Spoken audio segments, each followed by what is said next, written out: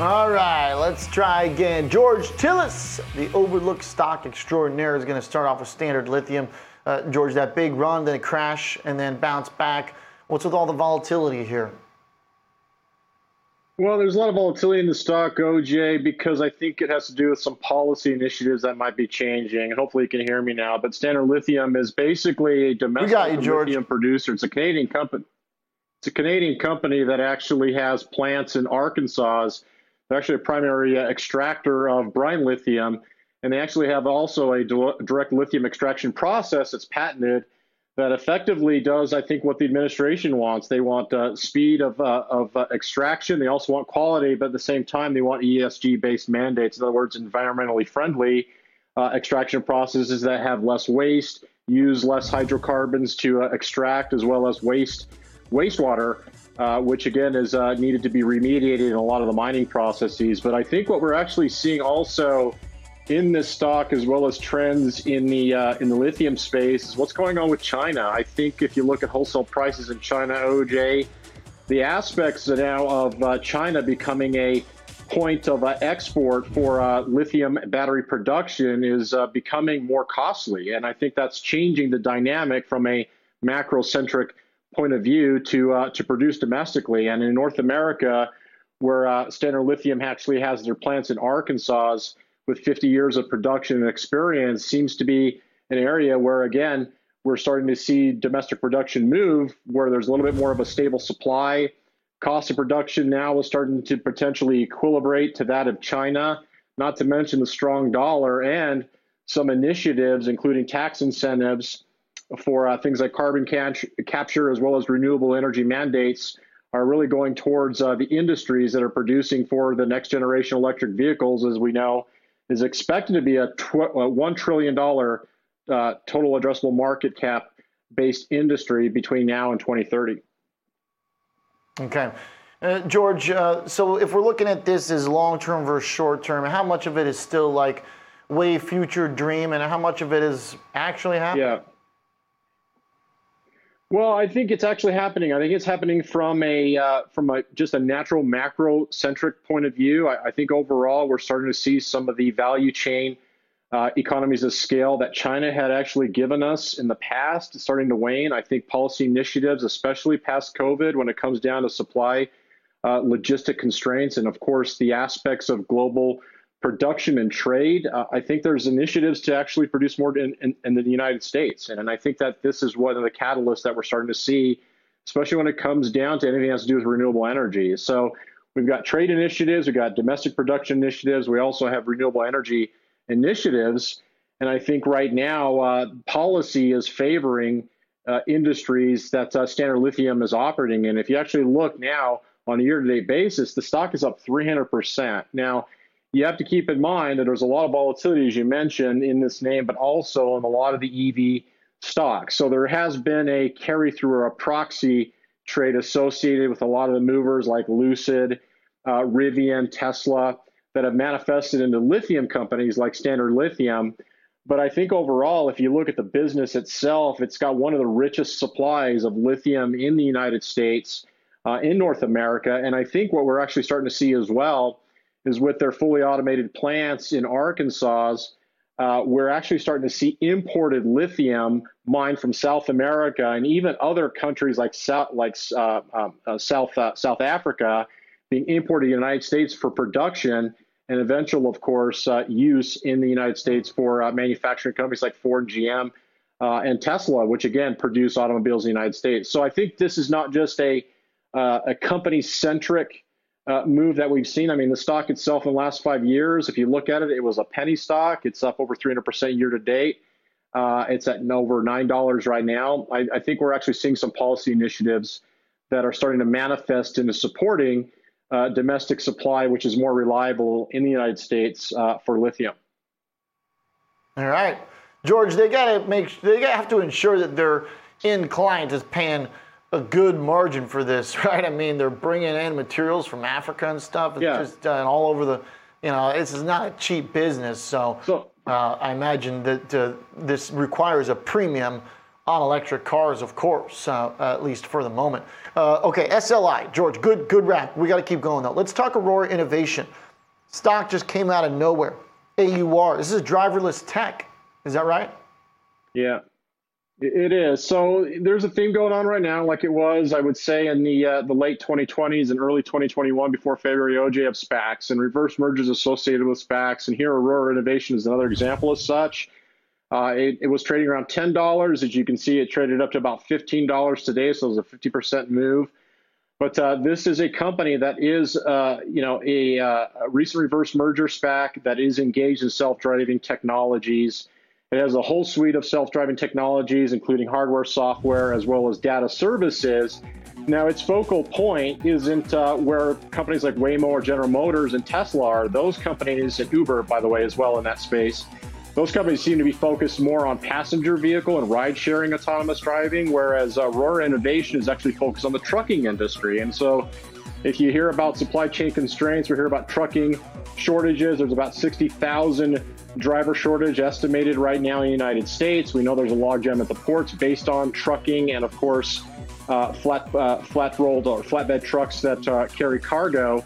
But I think right now there's a couple of catalysts for the company. One is that it seems to be gaining momentum based upon this trucker shortage. Two, this whole aspect of SPACs actually confirming a partnership is moving stocks.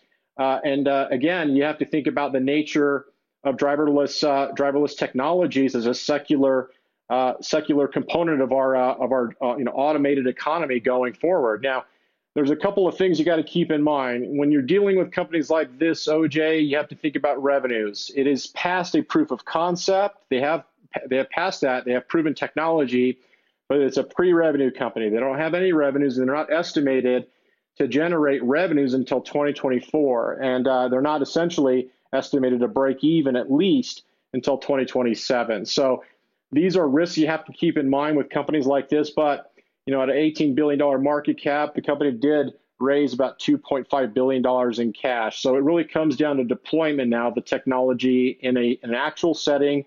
The company has estimated, these are again based upon some of the research that I did, that in 2024 they will be deploying a highway network of actual autonomous trucks by 2024 in Texas. So again, these are expectations the company has. It is a pre-revenue based business. It is focused on trucking outside, again, the other companies and mentioned, which are focused primarily on driverless technologies for passenger cars. But at the end of the day, driver as a service is a new technology that is going to be manifesting into reality. But this is a company, again, like I said, it's pre-revenue, and it's going to be relatively volatile, to say the least. Okay. So volatility is kind of the name of the game right now in any of these high growth future tech. And it's interesting that these in particular had such a good week, because we were just talking about, I guess on the week, Standard Lithium did not have a good week. Okay, it had a good Friday. But Aurora cruising here. Maybe the Apple headline, I guess, is probably going to go a long ways for these companies. If Apple says it's the real deal, Tesla's already on it in terms of automated drivers, then it's just more confirmation that this is the way of the future. It is, OJ. But here's the thing, from a trader's perspective, I'll just talk about that for a sec. If you look at a stock like this, there's no reason why it could go higher or lower from here. So just as a general rule of thumb, I know we don't talk about strategies too much in this segment, but if you look at a stock like this and you decide to add, you'd add at any time, but put a 20% stop loss and only maximize your account position at 5%. So if you get stopped out, the most you can lose is 1% of your portfolio. And that's just a general rule of thumb. Anybody can use any strategy they want. But we've seen, some remarkable moves just continue from even lofty moves that we've seen in companies like Aurora. Up at 40% today, there's no reason why it can't go higher from here, but it also could go lower. So you have to keep in mind there's a lot of risk involved in a pre-revenue based business like this. So you have to take your risks accordingly. Yeah. Okay. All right. So get ready. Strap in and wear a helmet if you're going to be in the stock, because there's going to be some bumps along the way. Anytime you have a candle like that, there's just going to be big red candles too. George, last one. Verisight, VCYT. We've talked about this a few times before. It's a little bit more sluggish compared to some of the other companies in here, but it is futuristic enough to be in the good graces of Mrs. Cathie Wood, the manager at ARK Invest. Yeah, it is. It's actually a very interesting company, OJ, and it's, as you mentioned, it's a little bit more of a low beta name in the genomic testing areas of medical technology. This is a company that provides and actually generates revenue, and that's important here, that provides diagnostic products and services to improve patient outcomes, to help establish whether or not there's a genetic predisposition for things like thyroid cancer, lung cancer, and pancreatic cancer are, again, a few of the cancers that can be detected using Veracyte's technologies. Now, the company has a pretty lofty goal. They want to become, of course, the leader in cancer diagnostics, but we've talked about genomic testing as a next generation or secular technology that is going to, of course, potentially replace, therapeutic dealing of chronic illnesses like cancer. Preventative medicine seems to be the way of the future, especially from a genomic testing standpoint. So if you basically know you're genetically predisposed to cancers, you get more screening earlier, perhaps change a lifestyle to prevent the trigger of an illness, and that's the goal of this kind of technology. But the other thing is you have to think about revenues. Now, this is a company that has two clinical application tests that are in use right now. They're basically non-invasive nasal swabs. So that's a good sign for companies. For patients who are apt to get blood tests.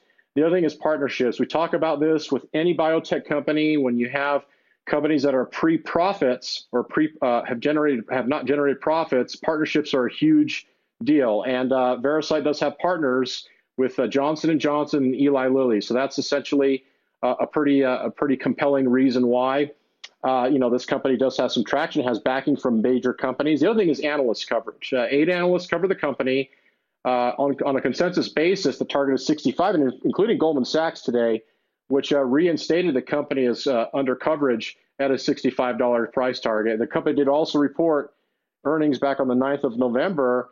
They are generating revenues about $180 million based on the last 4 quarters at 94% year over year last quarter.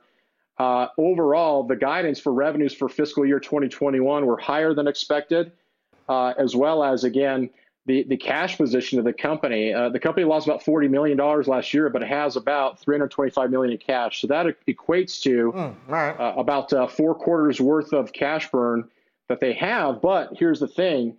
Analysts like it because they see revenue going forward as being higher than estimated. And so that changes our models altogether, improves the scalability, reduces the cash burn, and that's why we're seeing the price move and the analysts now, like Goldman Sachs, pick up coverage once again. Okay. All right, George, nice finds for us, and Goldman definitely making waves here with this report. It seems like waking up the stock and rallying big into the weekend. Nice work finding the gems, the diamonds in the rough, George. All right, at least based on the action we're talking about here short term. Looking at stocks like Aurora, get ready for volatility.